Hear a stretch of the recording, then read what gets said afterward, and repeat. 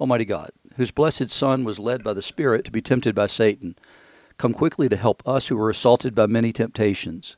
And as you know the weaknesses of each of us, let each one find you mighty to save. Through Jesus Christ, your Son, our Lord, who lives and reigns with you in the Holy Spirit, one God, now and forever. Amen. That's the collect appointed for today, March the 6th, 2022, the first Sunday in Lent. You're listening to Faith Seeking Understanding, and I'm your host, John Green. Thanks for being along today.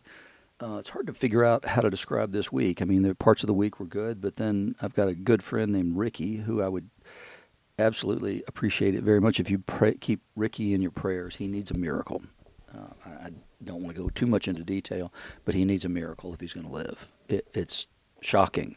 We were on the phone a week ago. I'm taping this on Friday, and so he and I were on the phone a week ago as he was going to the doctor, and then while he was at the hospital because they sent him there, and then he's been in intensive care ever since then. He's younger than I am. He has already survived tuberculosis and some strange virus that went to his brain a few years ago and nearly killed him, and so we know that he's a God of miracles, and so we just pray that the Lord would work a miracle here and restore my brother to health. I've also got a friend named Linda, and she and her husband both, I believe, I'm not sure about her yet, but he has COVID, and he's diabetic, and so there's a lot of concern in that. Got another friend who's going in the hospital over the weekend because of some issues that she's having, and so it's just been that kind of a week. It seems like every time I turn around, that there was, I was getting bad news from some quarter in my life.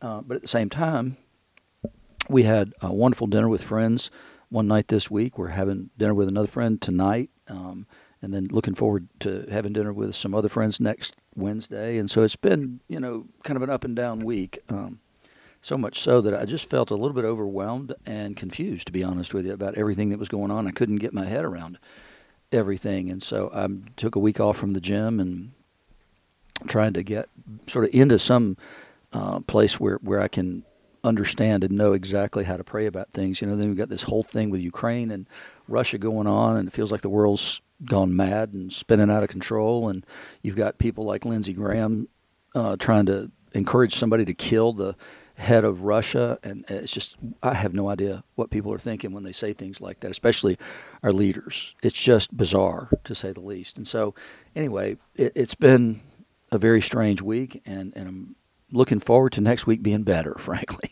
So anyway, we other than that, nothing exciting going on. So this week, as we begin Lent, not surprisingly, we're going to talk about temptation because you probably, if you're participating in Lent, then you've given something up, or you've taken on a new discipline or something like that. You've added something to your life or taken away from your life in order that you can get closer to the Lord. And so I want you to understand why we talk about the temptation of Jesus the first week. If you've ever had a successful moment in ministry, if you've ever been, I remember when I went to Haiti. I can remember other times in my life when I feel like, I was so close to the Lord and He was very near, and then all this other stuff, and so you've seen great things happen. You saw a miracle happen or whatever, and then literally 5 minutes later, you're getting hammered from somewhere. It's just always seems to go that way. It's like, well, something wants to steal your joy, and you just can't let it, is the main thing. But it's what happens here with Jesus. He goes out into the wilderness right after the baptism, when the voice from heaven proclaimed him as my beloved Son, the one in whom I'm well pleased. So he immediately goes out into the wilderness, driven there by the Spirit, in order to be tempted by Satan. And so it's something we need to know, and then and know how to deal with. We need to expect it, honestly. In the Old Testament lesson, we're looking at God speaking into what will become a temptation for them, and saying, "Here's an antidote for temptation." And then Paul speaks kind of about do-it-yourself spirituality, or rely on yourself spirituality that would. That's a temptation, always, always, always, always. So let's take a look at these lessons. What we have today is the Deuteronomy passages, Deuteronomy 26, 1-11. And then Paul's going to quote in the passage we're going to read from Romans, Paul's going to quote from Deuteronomy 30, Jesus is going to quote from Deuteronomy 6 or 4. And so what we get is that it begins with this instruction.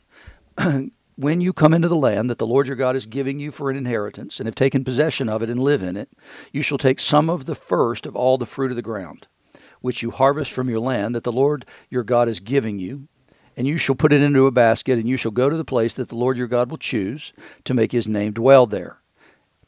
So this is instruction that Moses is giving to the people out in the wilderness. Now, I've said this before. I typically tend to say it on the daily podcast. The reminder about Deuteronomy, what it is, Deuteronomy means history, actually.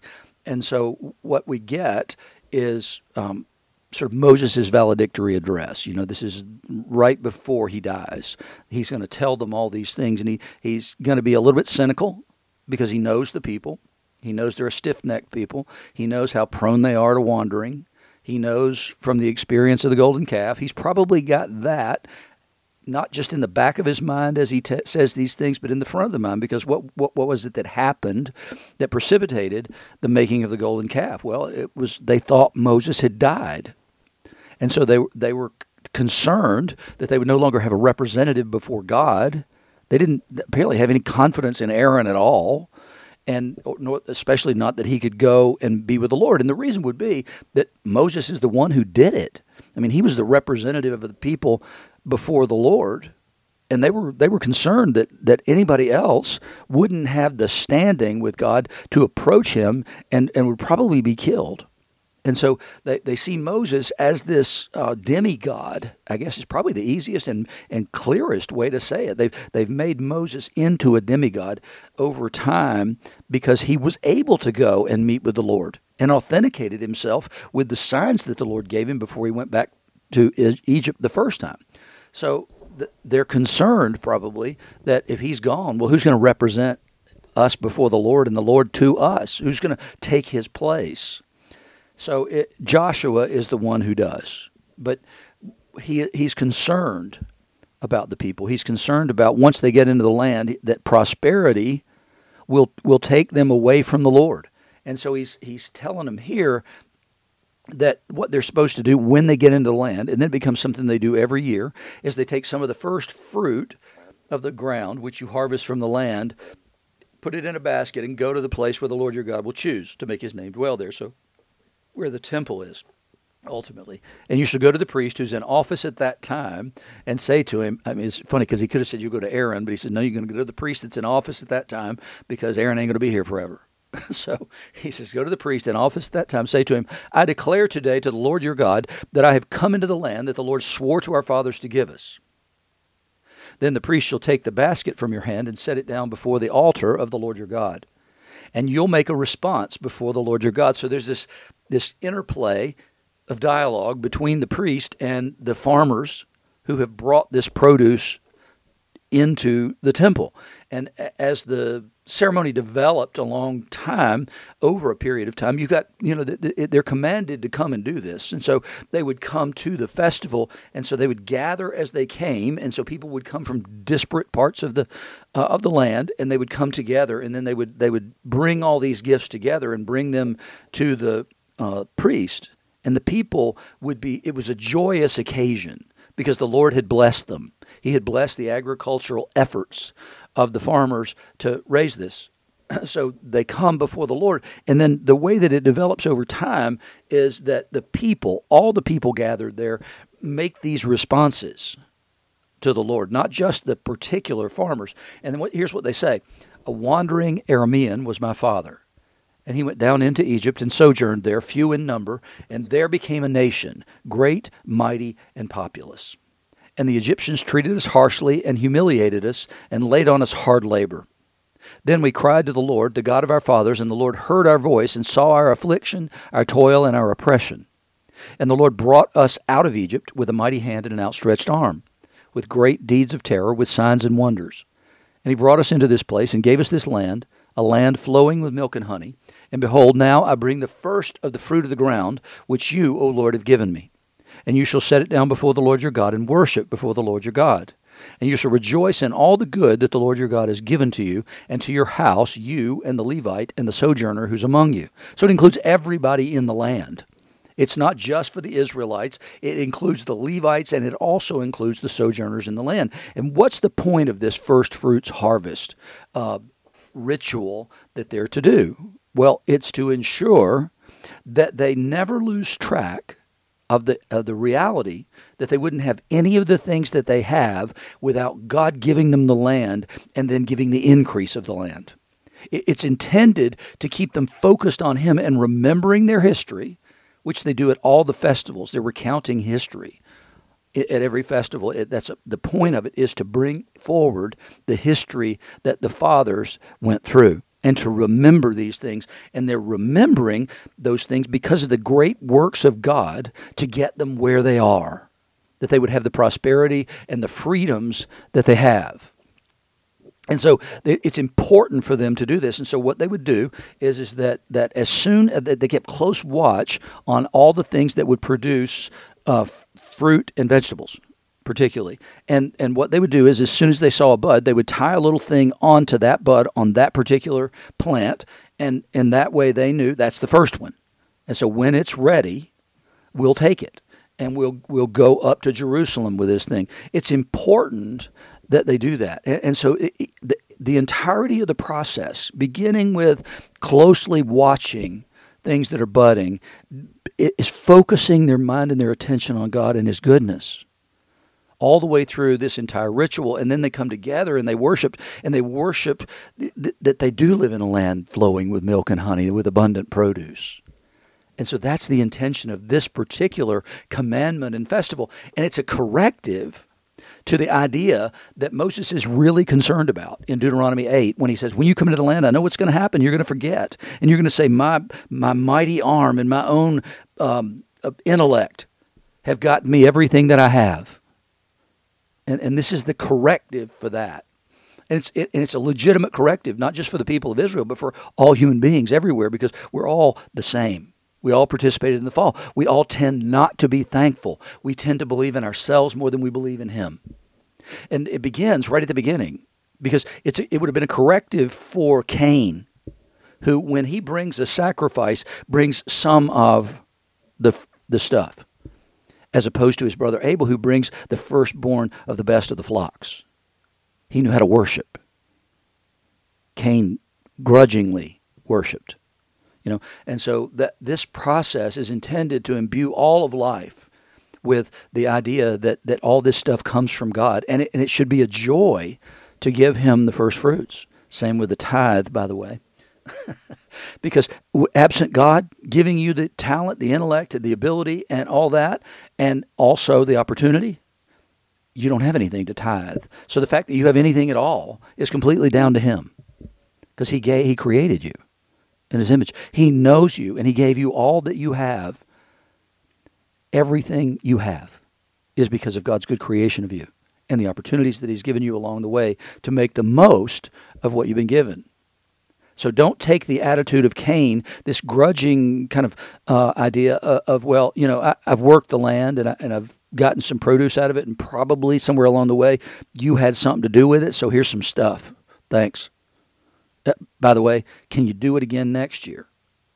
And so this is the corrective for that, because it starts with the belief, the complete belief that these crops will grow. And then it says that's all thanks to God that any of this stuff grew and that it produced. And so what they would do is there were 7 kinds of produce. I'm not going to go into all of them right now because it doesn't serve any particular purpose, that they said were associated specifically with the giving of this land.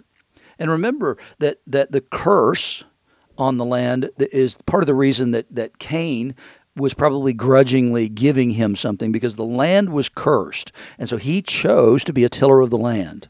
He chose the harder path. Abel tended the flocks. And so there's a symbiotic relationship there that's not as harmed as the land. And so here, though, in the land, they're essentially going back to the garden. God's prepared a new garden for His people to inhabit, one that will abundantly produce so long as they remain faithful to Him. And so we get this idea of there should be rejoicing and celebration. And that's only true if you know and believe right from the start that God's going to do what He said He would do. And so you mark these first things off because you know there's going to be more. There's going to be plenty. But the problem then becomes plenty is not enough. You know, we see the idea of that constantly over and over and over. And we tend not to be thankful for things anymore because it's not enough. Somebody else has got a little more. And so, we got to work a little harder. And then, so now we're going to decide, well, it's our effort that produced this more that we have. But then there's somebody else that has more than you do, no matter how far you go. And so it's a constant issue of being thankful. It's a constant issue of remembering what came before and the work that God had done. And I think in America right now, we've gotten away from the idea of any of this. I mean, we just believe that we deserve it. You know, we deserve God's blessing, and we don't. We don't deserve God's blessing at all. But we were watching something this week. It was on Prime Video, actually. It's a documentary about George Washington, and I think it's called The First American or something like that.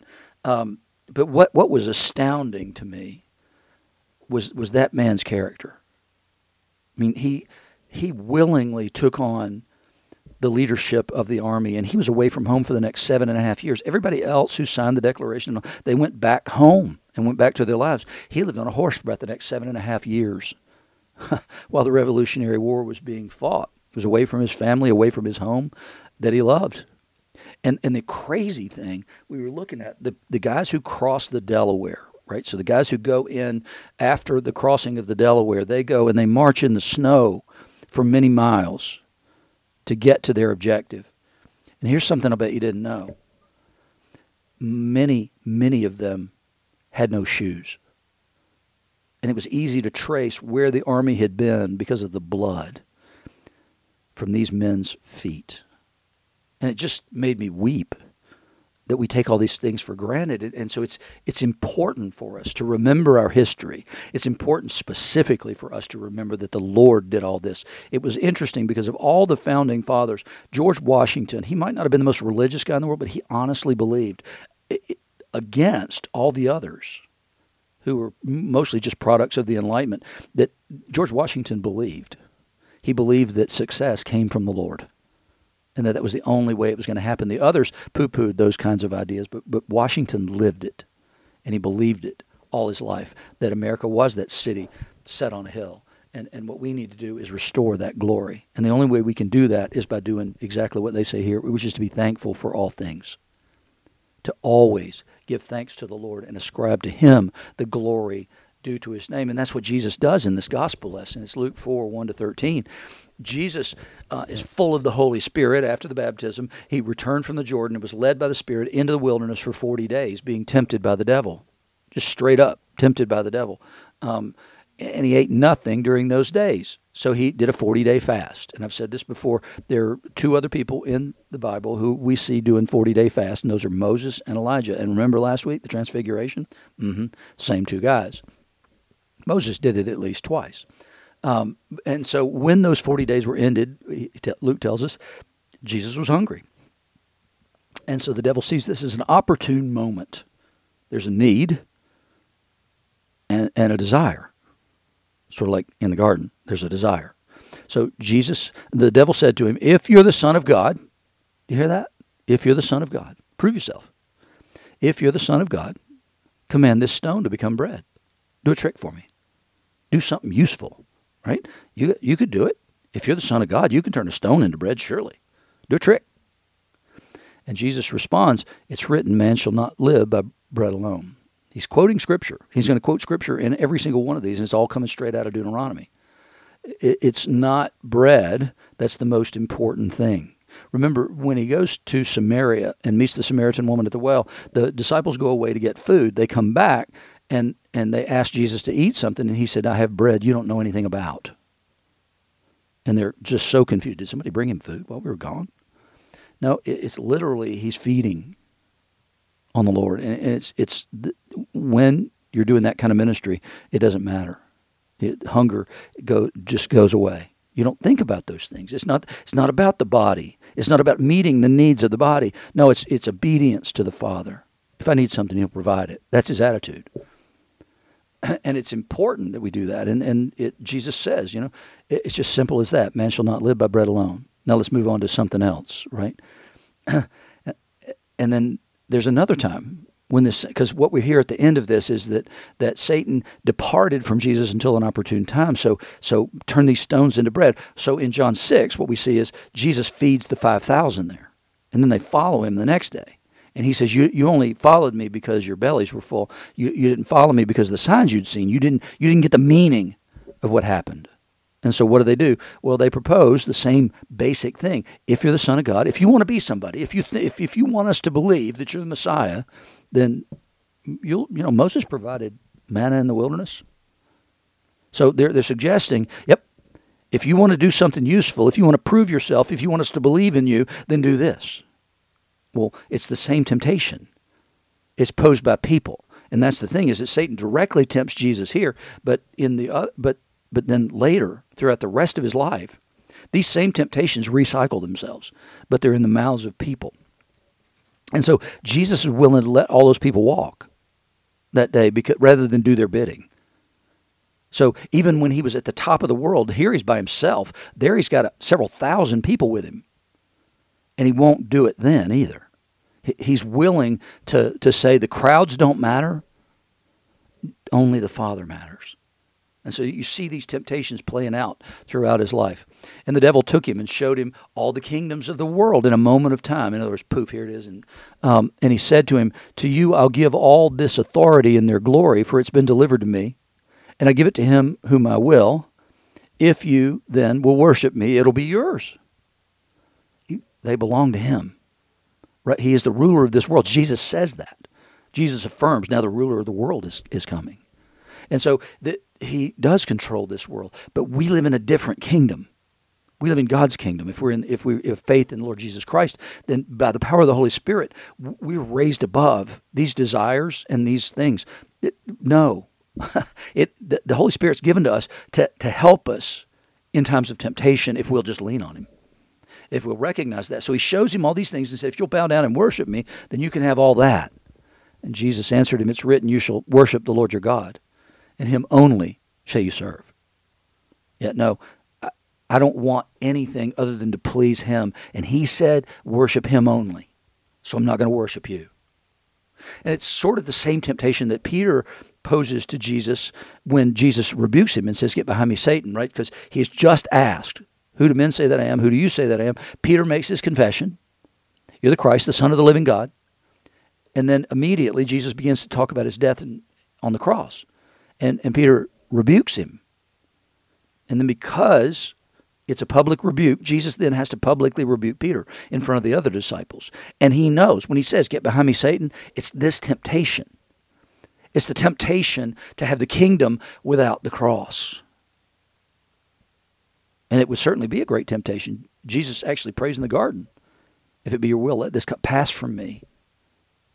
Nobody. He didn't want to suffer the crucifixion. He didn't want to go through all that, but it was necessary, and he knew it.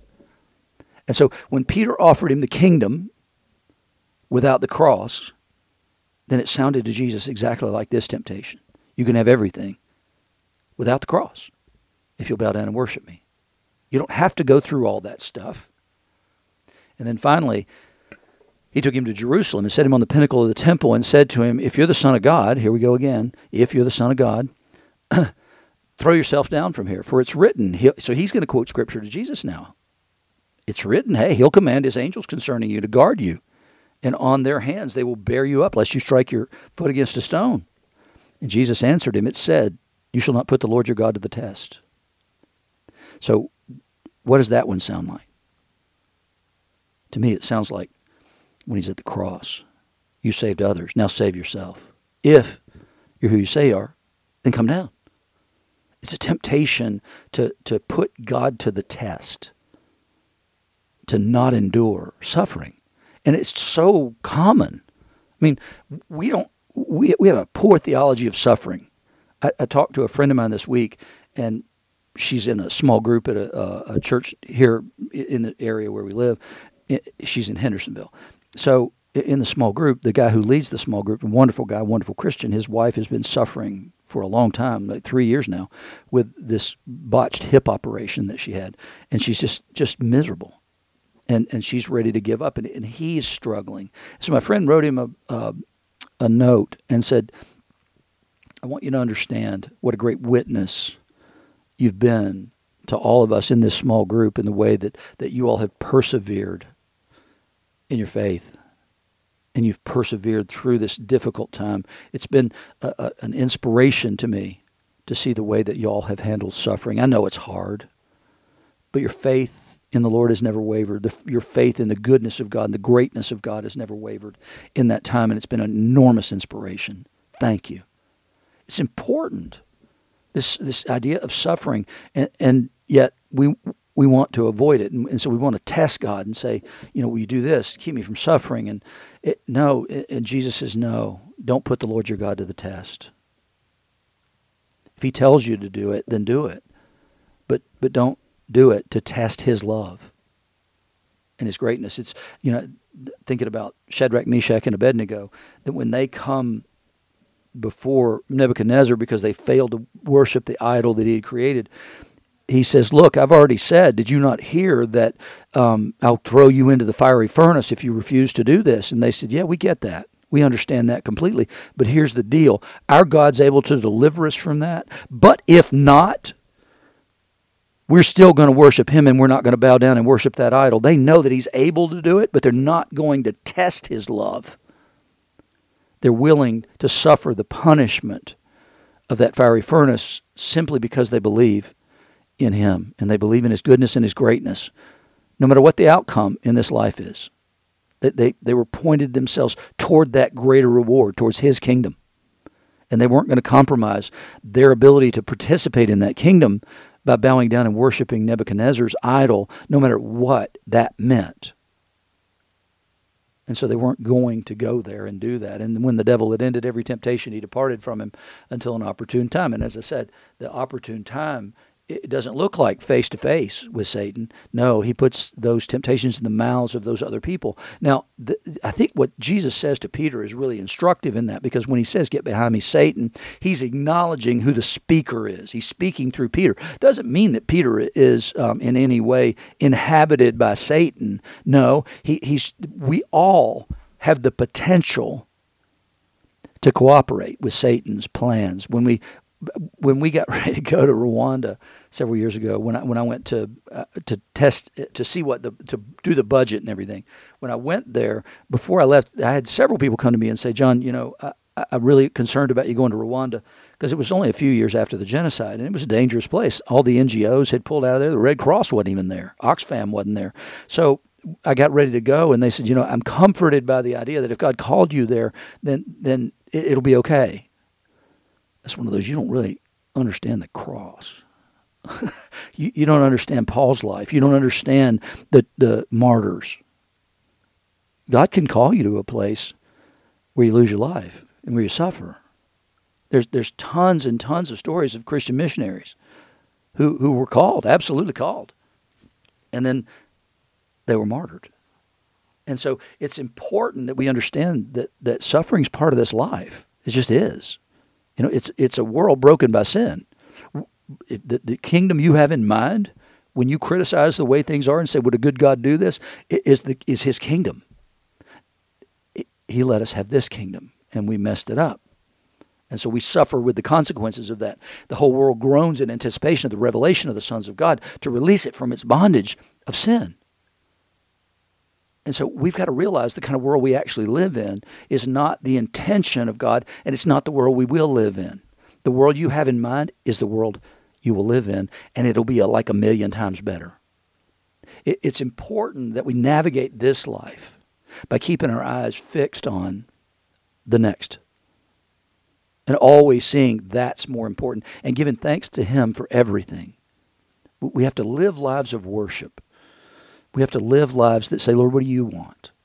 I know what I want, but I need to know what you want before I pursue this, before I embark on this next thing in my life. In Paul's letter to the Romans here, he goes through about 11 chapters in Romans of convicting the world of sin, no matter who you are, Jew or Gentile, whether you're a believer or not a believer. What he says to non-believers is you should be, because you have the witness of creation before your eyes. And that should tell you a lot. And then that should move you to seek him. And then he says that all have sinned and fall short of the glory of God. And what do we deserve? What's the penalty for sin? Death. Jesus died in this life, but he lives forever because he passed through this world without sin. So when God says to Adam and Eve, if you eat of that tree in that day, you will surely perish. And so Adam sees that Eve didn't. So is God a liar? Well, they ultimately do die.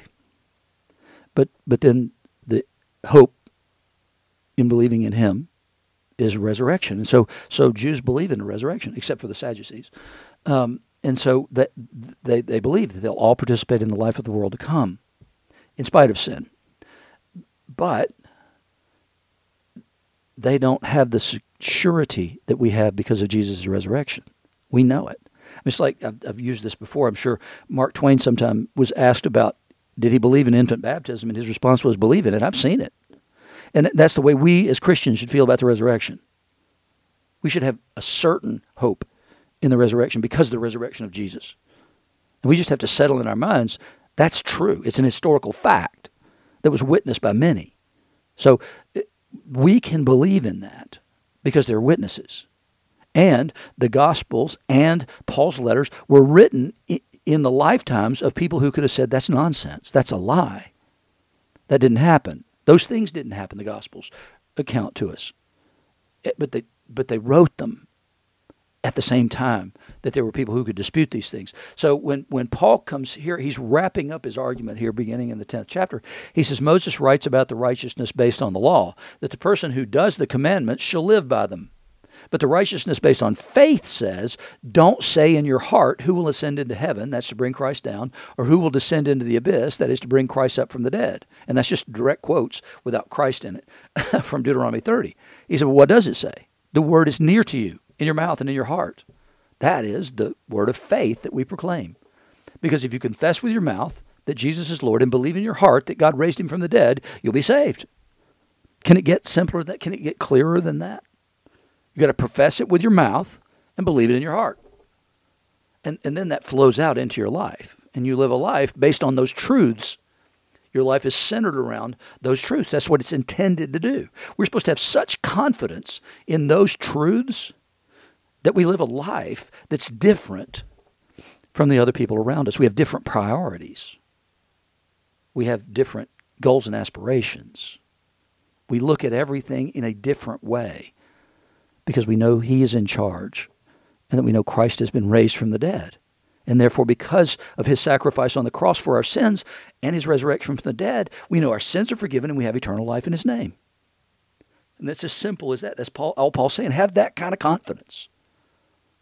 Have that much confidence that your whole life is changed by those truths. Believe them wholeheartedly. I'm not saying that's easy. It takes a work of the Holy Spirit to do that. But if we persevere, then we will have that surety.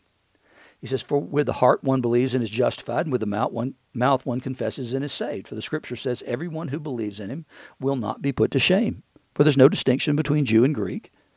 And there's no distinction. He's already established that there's no distinction between Jew and Greek because we're all sinners, saved by grace through faith in Jesus Christ. He says, no distinction between Jew and Greek. The same Lord is Lord of all, bestowing his riches on all who call on him. Paul, I've said this a million times, Paul's the most converted man that ever lived. Everything he believed before about the supremacy of Judaism and righteousness according to the law, he says, it's filthy rags and it's nonsense. It's nonsense. God gives his Spirit the way he chooses. And it doesn't have anything to do with Jew or Greek. He says, the same Lord is Lord of all, bestowing his riches, that's his mercy and his grace, on all who call on him. And then sums it up. For everyone who calls on the name of the Lord will be saved. We need to be so confident in the things that we know. We need to know that those truths are absolute, period, end of sentence, drop dead truths. That Jesus died on the cross for my sins. He took the penalty. He took my death on him, and then he gives me his life. He takes my sin and he gives me his righteousness. And so when I stand before the Lord, I can stand there with confidence because I'm covered in the blood of Jesus, and I know that his sacrifice was acceptable because he raised him from the dead. And then that gives me strength, and it gives me hope, and it fixes my eyes on the real kingdom, the real prize. And it hopefully allows me to be better at seeing through these temptations and seeing, no. Nope. That takes me away from him. And that's the last thing I want anything in my life to do, is to take me away from him. We need to know his greatness and his goodness. We need to know of his depth of his love for us, that he sent his son to die for us. And then we need to live for him. It's easy to say. It's hard to do. It requires a lot of prayer, and it requires us to stay in his word.